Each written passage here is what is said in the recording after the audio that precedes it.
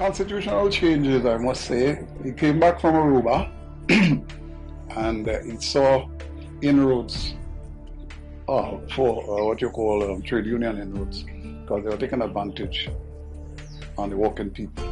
It was after the spoils of war, and there were a lot of big profits in the estates, and they were not sharing it with the little people.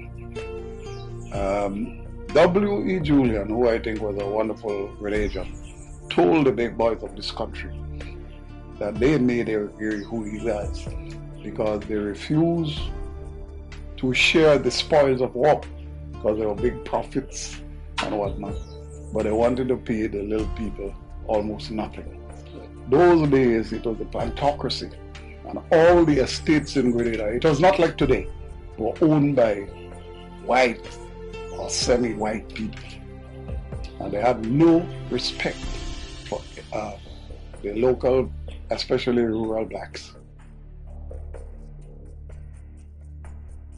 This is the Lest We Forget podcast, a historical podcast by Tenement Yard Media. I'm Gabrielle, your host for this episode. This episode is the second in this season's coverage of the people, events, causes, and consequences that led to the 1979 Grenadian Revolution, which, fun fact, is the only successful revolution in the Anglophone Caribbean. In this episode, we examine the rise and reign of the era of Gairyism in Grenada. Let's get into it.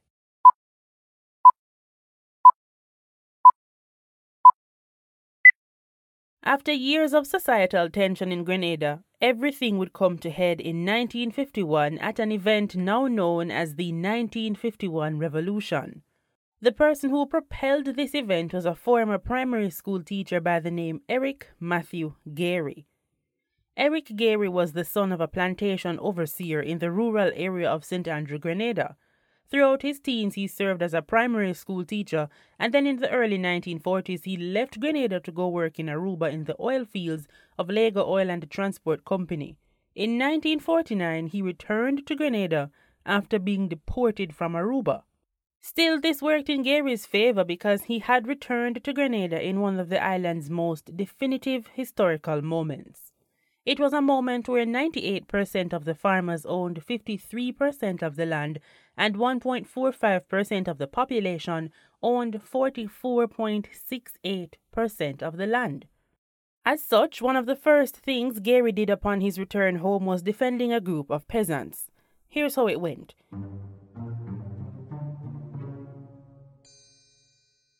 An Englishman who recently bought an estate, quote-unquote, free of encumbrances, decided to evict poor peasants who had been living on this estate for years.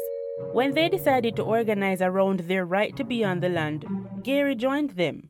He would be vocal about the peasants receiving a compensation of £3,000 as stated under the Tenants' Compensation Ordinance. This effort was successful as this Englishman charged the sales agent with betrayal.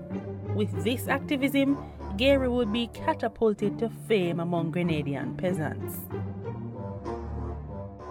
Going off this newfound fame, in 1950 Gairy registered his new trade union, the Grenada Manual and Mental Workers Union, GMMWU, with himself being styled as the union's president general. Immediately, he demanded a 50% wage increase for all sugar plantations at the Grenada Sugar Factory Limited. When his demand was rejected by the authorities, Gairy organized a strike involving 496 workers. This strike was also supported by 430 peasants from surrounding estates. Soon, Gairy would also add to his demand a 20% wage increase for all workers on cocoa and nutmeg estates. In retaliation, the government granted a 25% increase to workers, and other unions tried to bypass the GMMWU. The Employers' Society tried to work out a deal with the less controversial union, the Grenada Trade Union Council GTUC. This partnership would prove disastrous as the employers refused to increase the minimum wage for cocoa workers, but promised that the workers would, quote, receive bonuses based on a formula tied to the price of cocoa, end quote. When the price of cocoa fell in the last quarter of 1950, The employers announced that they would reduce wages from 94 cents to 91 cents for men and 78 to 76 cents for women. When the Grenada Trade Union Council pleaded with the Employers Society to let the wages remain as they were, the employers refused. This incident would hurt the credibility of the GTUC, but incidentally would lead to the popularity of Gairy and the GMMW, and come late January 1951, Gairy would seize upon this opportunity.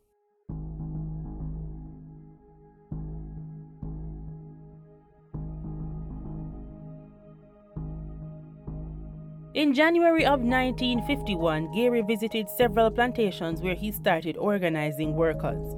At some point, while talking to workers at the Lassages Estates, Gairy was harassed by the owner, and in retaliation, the workers went on strike. The next day, workers from a nearby plantation also went on strike, and in a matter of weeks, surrounding plantations also had similar strikes. Now of note, these strikes were violent. The years of bottled societal tension spilled open, and the frustration of black and poor Grenadians was unleashed. On February 20, looting and arson took place throughout the island, and many estates were set on fire. The violence skyrocketed as Gairy echoed the word "sky red" when he wanted a specific estate to be set on fire. This was the first island-wide strike in Grenada's history. Then on the 21st of February, Gairy organized a large rally outside of Grenada's parliament. As parliament was in session, he demanded a meeting with the governor of the island. Gairy encouraged the crowd by saying, "We shall stand together, we shall die together, and don't work, don't sleep."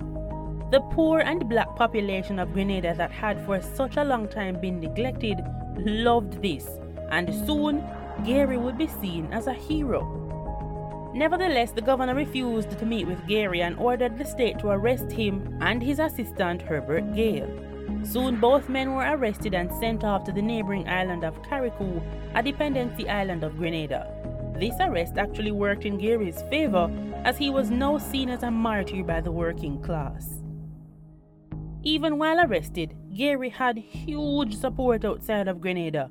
There were massive crowds in Trinidad and Tobago demanding his freedom. But Gairy also had another supporter, Alexander Bustamante, a Jamaican politician who would become Chief Justice in 1953 and the island's first Prime Minister in 1962, who would echo the calls of Gairy's release. With Grenadian authorities ignoring these demands, the island's unrest continued. The event, to become known as Grenada's 1951 Revolution, would involve almost 5,000 agricultural workers and around 1,500 urban employees. The state tried unsuccessfully to curb the unrest, but it only resulted in police killing 4 persons and injuring 5 others. Yet the workers never faltered, and the protesters surged on. Realizing his failure, the governor released Gairy, who was brought back to the mainland to convince the strikers to resume working. So on March 15, Uncle Gairy, as he was now called by the working class, issued a now famous speech. The speech went like this. Yes, folks, this is your leader, Uncle Gairy, speaking to you. My dear fellow Grenadians, you know that I am deeply concerned over the present state of affairs in this our dear little island. You too, every one of you, are concerned one way or another. As head of Grenada's 2 largest organizations, the Grenada People's Party and the Grenada Manual and Mental Workers Union, I feel obligated, morally and spiritually, to do something to alleviate, to stop, and when I say stop, I mean stop, the burning of buildings and fields. Stop taking things away from the estates that are not belonging to you, particularly cocoa and nutmeg. And now, we take another matter, the going back to work. When I lifted my finger on the 19th of February and said strike, several thousands went on strike. That is because you have confidence in me and you know very well that Uncle Gairy knows his whereabouts. Now, obviously, that was not an actual recording of Uncle Gary, note the absence of the Grenadian accent, but that was just a gift from us here at Tenement Yard to you. Let's continue.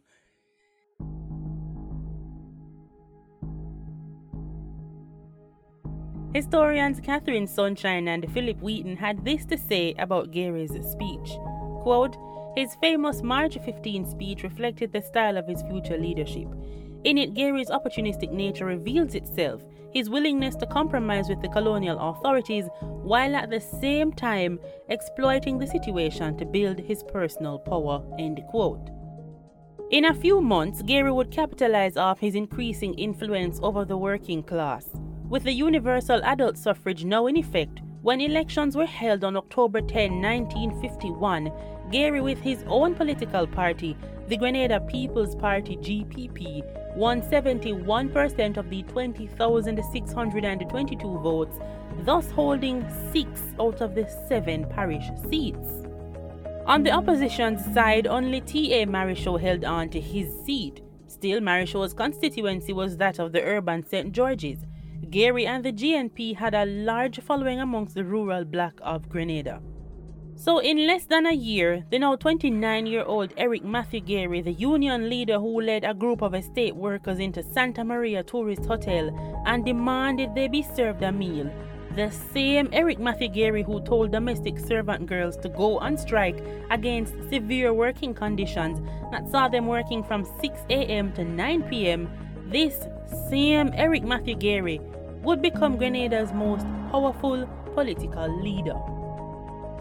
As Gary stepped into his role as a politician, he also prompted fear into the upper classes. One account says that many of the elites in the country compared Gary to Julien Fedin and the Grenada Manual and Mental Workers Union, GMMWU, to Kenya's Mau Mau. The thing is, Gary's ascension would expose how deep Grenada's race and class relations go.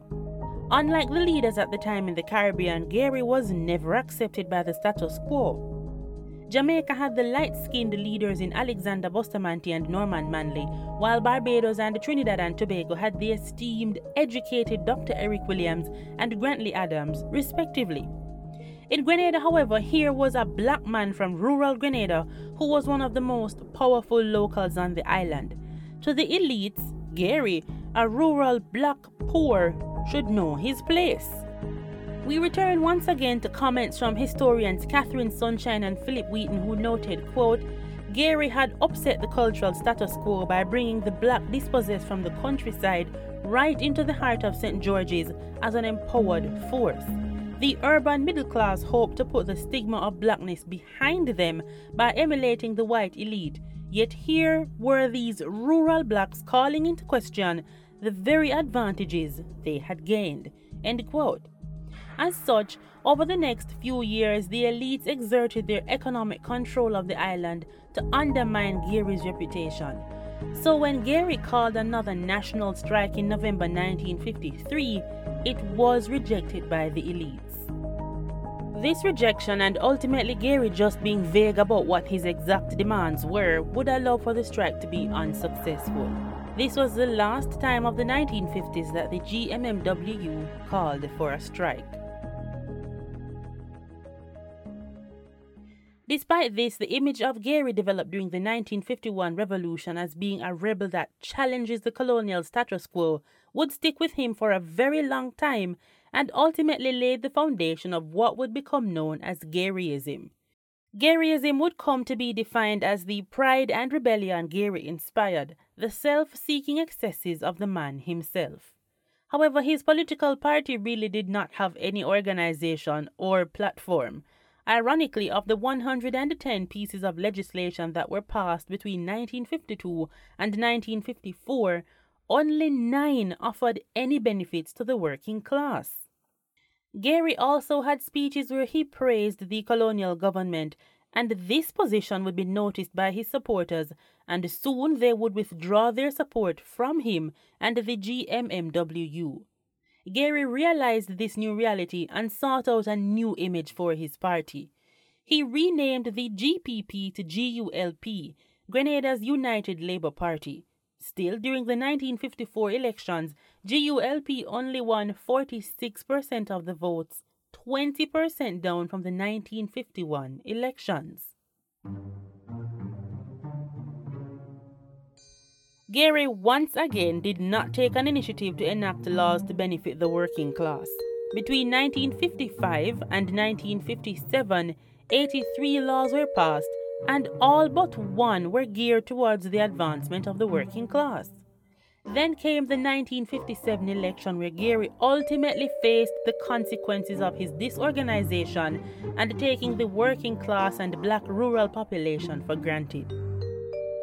The newly created Grenada National Party GNP, led by Gairy's former second-hand Herbert, who you might remember was arrested with him during the 1951 revolution, took advantage of this. Still, the GNP had issues themselves. There was a lack of social programs to help the working class also. Between 1957 and 1958, some 81 laws were passed, where all of them were in favor of the elites and their wealth.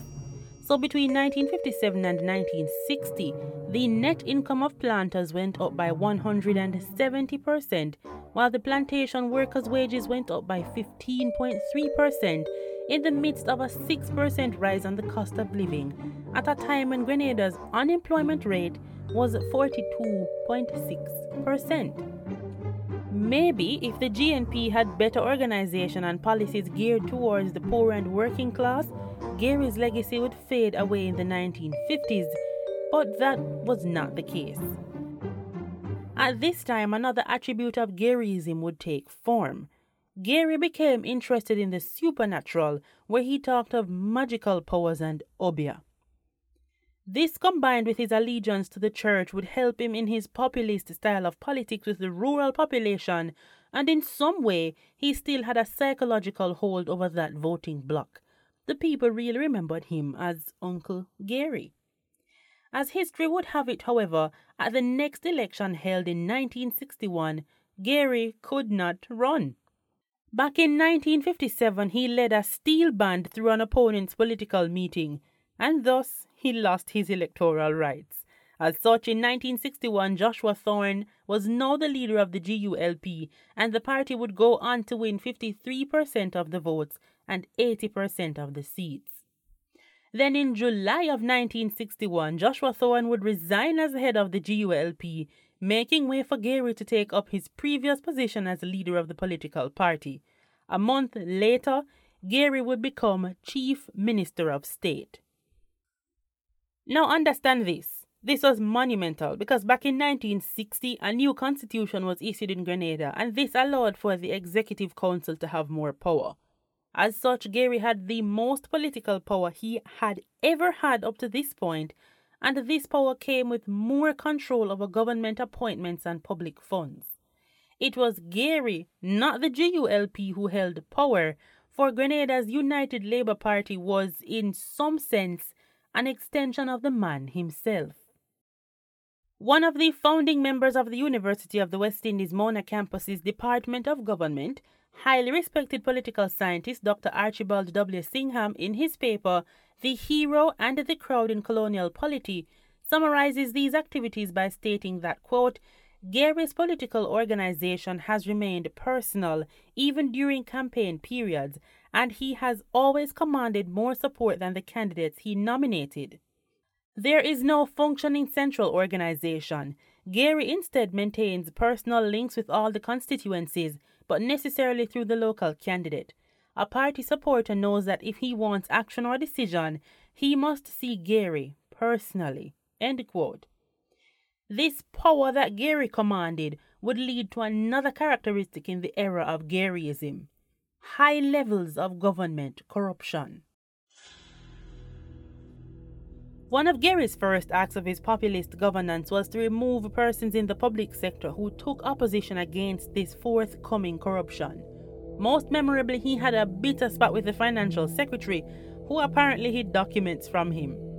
Gairy would make him redundant and then appoint a principal secretary to oversee these duties.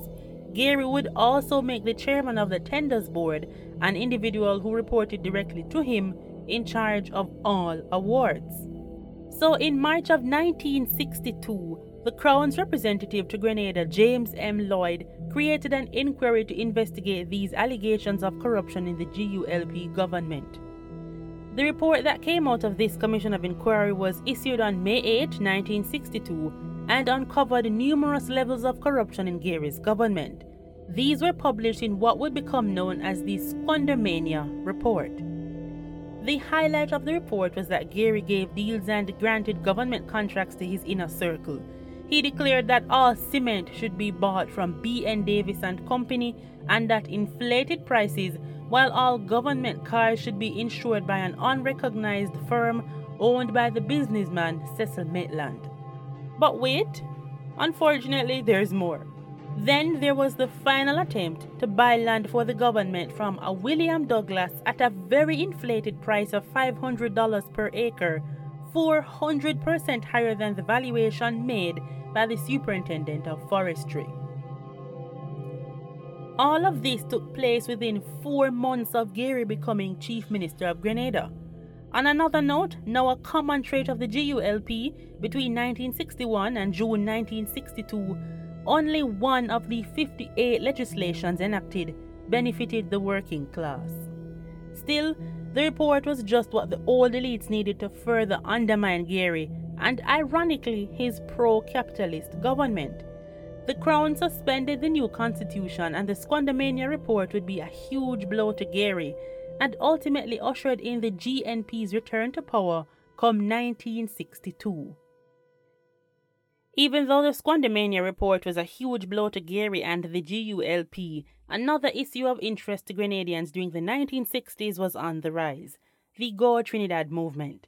In 1958, there was the establishment of the West Indies Federation. This federation was a political union comprising 10 territories: Antigua and Barbuda, Barbados, Dominica, Grenada, Jamaica, Montserrat, the then St. Kitts, Nevis, Anguilla, St. Lucia, St. Vincent, and Trinidad and Tobago. British Guyana and Belize held observer status, with the Premier of Barbados, Sir Grantley Adams, serving as the first and only Prime Minister of the Federation. This is so because when internal island conflict led to the Premier Norman Manley withdrawing Jamaica from the Federation, the Union fell apart. For, in the now famous words of Dr. Eric Williams, 1 from 10 leaves naught. Now, in the early 1960s, there were talks in Grenada of another federation, this time between Grenada and Trinidad and Tobago. For years, Trinidad and Tobago had served as a means of employment for many Grenadians, where in turn, Grenadians had contributed to the social and economic development of the twin island state. Uriah Butler, who we spoke of in part 1 of this series, the Calypsonian Mighty Sparrow, and Dame Hilda Bino, the first woman to serve as a governor of any British colonies, where she served as governor of Grenada between 1967 to 1972, are a prime example of this. As such, because of this history, this talk of a union state between the two countries was widely entertained by Grenadians and would birth the Go Trinidad movement between 1962 and 1967. There were also talks of another alternative among smaller British islands, which many termed the Little Eight. Gairy was unsure of this union. However, the GNP, realizing how important Trinidad and Tobago was to the masses, quickly became pro-Trinidad. It is widely believed that Gairy's hesitance of the Go Trinidad movement would make him play a subservient role to Dr. Eric Williams, for even though Gairy at this time was the most powerful trade unionist in Grenada, he was no match for Dr. Williams, who was undoubtedly at the time one of the most esteemed politicians and intellectuals in the region. Still, despite Gairy's hesitancy, a union was very popular among the public, and Gairy needed the popularity. As such, he announced that after the elections he would consider the establishment of this union. However, Gairy's deceit over the past few months caught up to him, and not many people believed him, for he really had more to benefit financially by not entering a federation. One calypso singer documented this in his 1962 song, The Eight Hater. Come early or come late, uncle is for little eight, but uncle knows that Trinidad is what make Grenada glad. Little Eight is Uncle Pet, because that's where he's sure to get motor car and house and ting, plenty cash for him to fling. Now Gairy, realizing that his words carried no weight with the public, attempted his usual populism to win over the voting public. So one day, dressed in a white suit, top hat and a walking stick, he arrived in St. George's on a vessel, reciting the Lord's Prayer. In a grand performance, he spoke of the many Judases who betrayed him.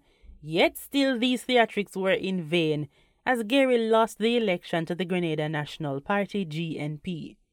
Nothing came of the Go Trinidad movement, for no promises of any union between the two countries were made on Dr. Williams's end.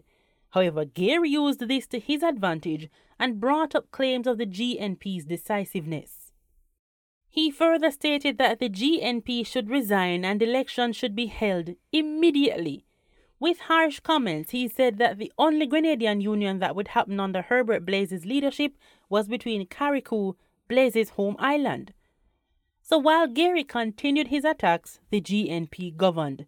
However, once again, not learning from their old mistakes, the policies they backed were towards the elites. The working class, especially rural blacks, were left behind.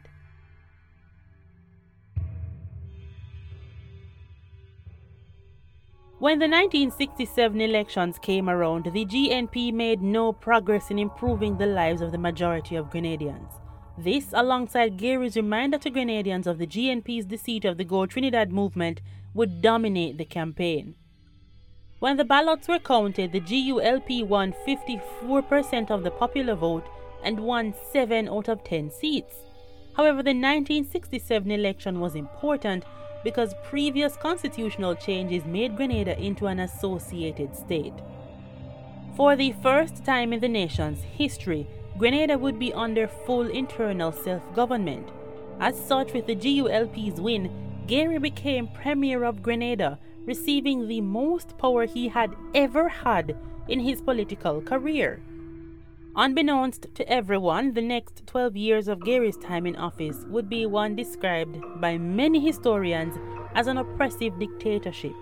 One scholar in particular, the esteemed Professor of Caribbean Studies, Dr. Gordon K. Lewis, in his book, Grenada the Jewel Deposited, described Gairy's 12 years in power as, quote, a bogus radicalism geared to the private interests of the dictator and his small clique of friends, completely uninterested in any fundamental reconstruction of the society or the economy, end quote. So, for 12 years, Grenadians and the rest of the world would bear witness to the country's economic deterioration and domestic repression. These were highlighted by the many cases of Gairy's bribes and corruption, real estate scams, extortion deals, sex scandals, international partnerships for his own self-interest, and his now growing obsession with religion and flying saucers.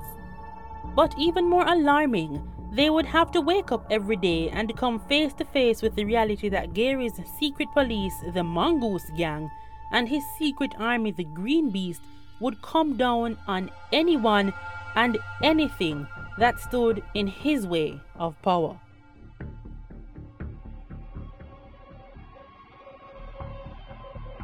And with that, we call an end to today's episode. To view the sources used in this episode and/or recommendations to learn more about the topic, visit our website at tenementyardmedia.com.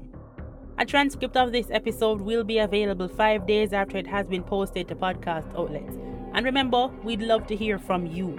Follow our social media pages at tenementyard_ on both Instagram and Twitter to view additional postings on this episode and updates on other content created by Tenement Yard Media. We're open to conversation about this and other episodes, and really all happenings around Caribbean history and culture. Just a quick note before we leave, we're over on Patreon at patreon.com/tenementyardmedia if you'd like to support the show with a monthly donation of as little as $1. You can also make a donation of your choice at tenementyardmedia.com. Until next time, I'm your host Gabrielle, and this has been Lest We Forget, a historical podcast from Tenement Yard Media. What good?